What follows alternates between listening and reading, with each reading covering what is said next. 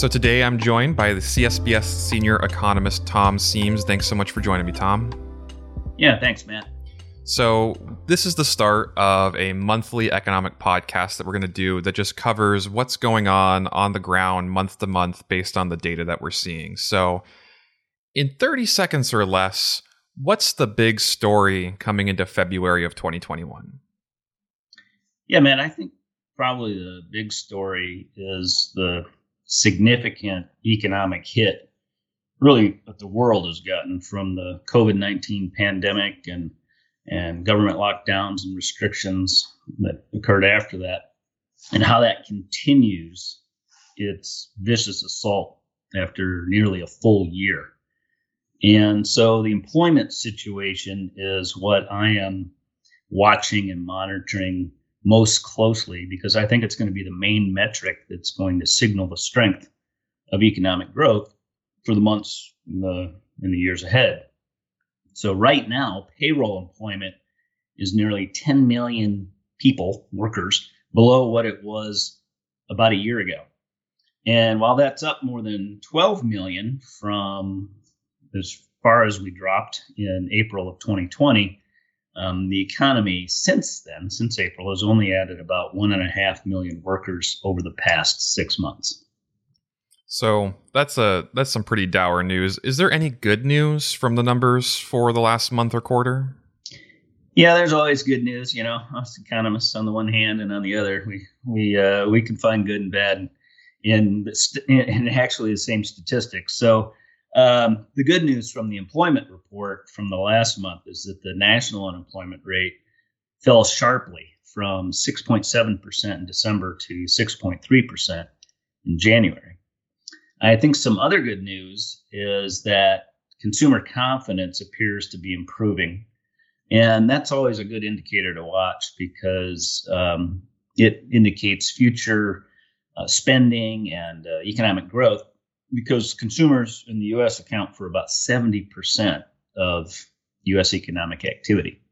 So I think confidence is improving really for three visible reasons just looking over the last month. First, we have the rollout of the vaccine and hopes and expectations that it will result in the economy reopening sooner rather than later. Second, the record high stock market prices that we've had and the big increases that we saw in home prices over the last year has raised the kind of quote unquote on paper net worth for many Americans. So they feel wealthier, they feel better about their wealth. And then third, and this confidence, this one has confidence kind of going in opposite directions, but on net improving. And that is the political transfer of power that we had in January. This increased confidence for Democrats by 17.5%, and that more than offset the 9.9% confidence decline among Republicans. And then finally, I'm encouraged that we saw our first snapshot of fourth quarter 2020 GDP this last month. And of course, GDP is gross domestic product that measures all the value of final goods and services produced in the economy. And it increased at 4% in the fourth quarter. And on a year-over-year basis, that means overall GDP declined by 3.5% in 2020. While that might not be ending on good news there, we're on the uptick, if you will. And if we can generate 4% quarterly growth this year, that'll be really good. So you say we're on the uptick, but something interesting that you just mentioned was that people perceive themselves to be wealthier. That doesn't always translate into actually being wealthier. What is the bad news from the numbers of this quarter or this month, and what's kind of the reality on the ground moving into 2021? Yeah, actually, even in those same indicators, I can find, the bad news within those. Just going back to the unemployment rate, for example, even though it dropped by nearly 0.5 percentage point during the last month, there were only 49,000 new jobs that were added in January. And the hardest hit sectors like leisure and hospitality, retail, accommodation and food services, those kind of high touch service industry jobs, the employment numbers actually fell further. And we're seeing more people basically drop out of the labor force. The labor force participation rate has waned. And that's why the unemployment rate dropped so much, even though we didn't add a lot of jobs. And then on consumer confidence, although it appears to be rising, it's far below where it was prior to the pandemic. So that indicates to me that there's still a lot of uncertainty out there. Uncertainty is still elevated, and consumers kind of are still in this wait and see mode. And so what's interesting about, kind of this wealth effect thing that we had mentioned, it appears like we have what I would call kind of a tale of two economies going on right now. So generally speaking, for professional workers who can work, mostly work remotely, their incomes are still pretty stable, and they continue to spend a lot of money, although probably not as much on, restaurants and retail and tourism and travel because they're essentially locked down. But it's those workers in those industries, that work in restaurants and retail, tourism, et cetera. They're the ones that are likely struggling the most. So that's the other economy.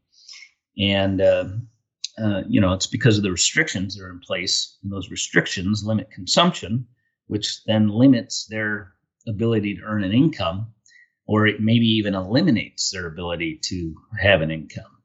So that's kind of the bad news out of that, is this dichotomy between these two groups. So it's a tale of two economies. So based on what we're seeing, putting your prognosticator hat on, which I know is dangerous for an economist, what do you think comes next? It's very dangerous for an economist, yes. Well, I think another federal government fiscal spending packages is forthcoming of some kind. And my understanding is that the Biden administration has proposed another $1.9 trillion package. And this is after Congress authorized roughly $4 trillion total in 2020. Actually, when you add all that together, that total amount would come to nearly 25% of 2019 GDP. Now, see, these are big numbers. Now, some will say that 1.9 trillion is too big, and others will say it's not big enough. As an aside, that we conduct this quarterly survey of community bankers, and we use their answers to produce our Community Bank Sentiment Index. Well, in the last survey during December of 2020, we asked, what are you most concerned about? So we asked our community bankers what they're most concerned about. Well, it turns out of the 11 indicators or concerns that we had put on our list, they're concerned about just about everything. But topping the list was federal debt/deficit. And that was higher on the list than the COVID-19 economic lockdowns, higher than taxes, higher than cyber attacks. And although all four of those were up there pretty high, it was still the federal debt and deficit was the highest one that was on that list. So back to this proposed stimulus package. I'm not a fiscal policy expert, but I do know, or I've learned, that for a stimulus package to really help the economy, it needs to be targeted, timely, and temporary. Okay, call those the 3 T's: targeted, timely, temporary. And so from my perch, I would think that the stimulus dollars should quickly go to businesses and industries most impacted by the government mandated lockdowns, and just for some more temporary relief and help. Of course, what's ultimately needed is for the economy to completely reopen. Travel, restaurants, bars, casinos, retail stores, sporting events, concerts, you name it. But with ongoing fears of the virus and the social distancing restrictions in place, such herd immunity really still seems a long way off, even with the aggressive vaccinations. So one indicator I look at here that would kind of wrap all this up is it's called the Back to Normal Index. And it's put together by CNN Business and Moody's Analytics.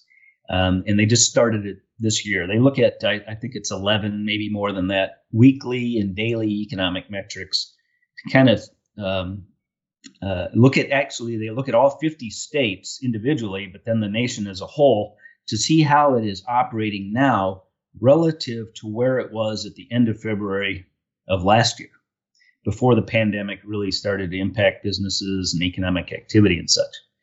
And by that measure, the national economy is currently operating at about 81%.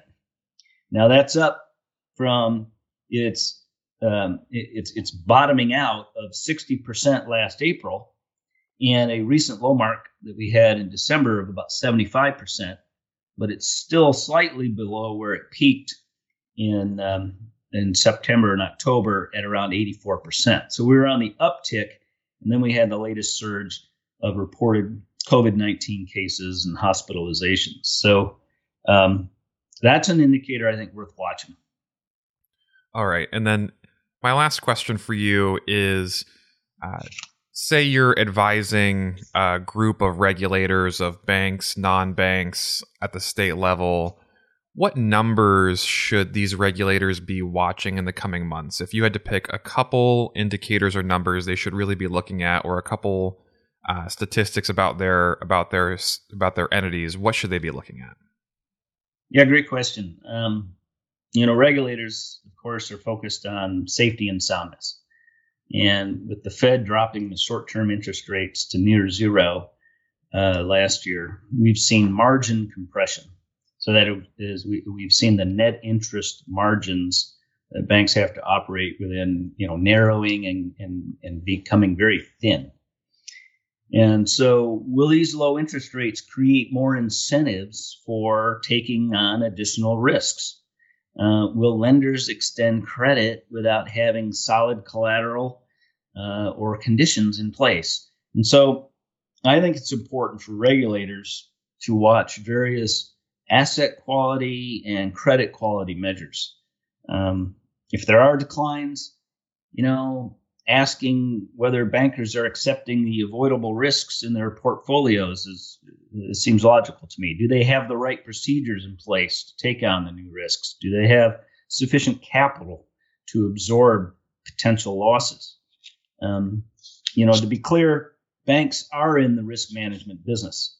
It's their job to help small businesses and entrepreneurs and consumers manage the risks to help them reach their dreams.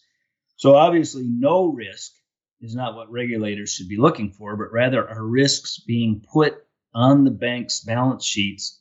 Are they manageable? Are they not all concentrated in one place? Are they not all concentrated in one industry? Those kinds of things. And finally, CRE lending is another important thing to watch. CRE is commercial real estate lending. And when we finally come out of this pandemic, there will be new ways of working and interacting.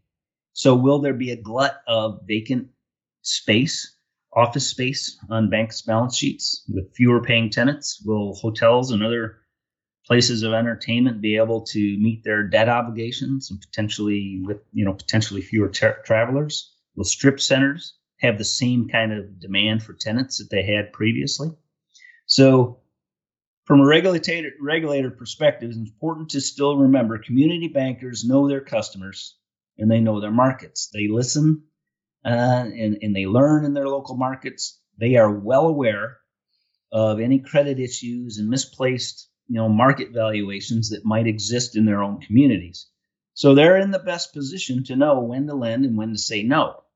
And so I think it's important for regulators to keep that in mind and really just be there to ask the bankers deep and thoughtful questions about how they're managing their risks and their portfolios and the quality of their assets in their portfolios. And that will help the bankers become better bankers. And by helping the bankers become better, communities all across America will certainly benefit. All right, well, that's a really helpful summary of what we should be looking at. It's Tom Seams with our economic update. Thanks so much, Tom.